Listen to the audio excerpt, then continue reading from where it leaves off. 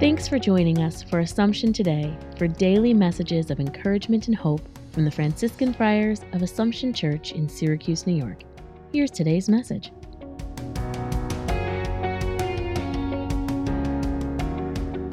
A reflection for October the 25th.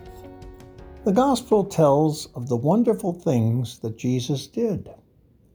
There were many healings and cures. They happened in many different ways and circumstances.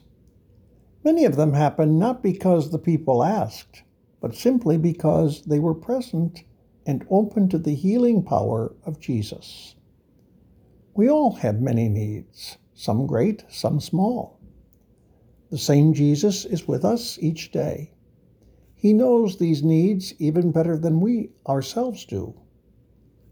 Are we open to His power? Do we seek to be aware of His presence? Lord, I trust that you care for me and will grant my needs. Thanks for joining us today.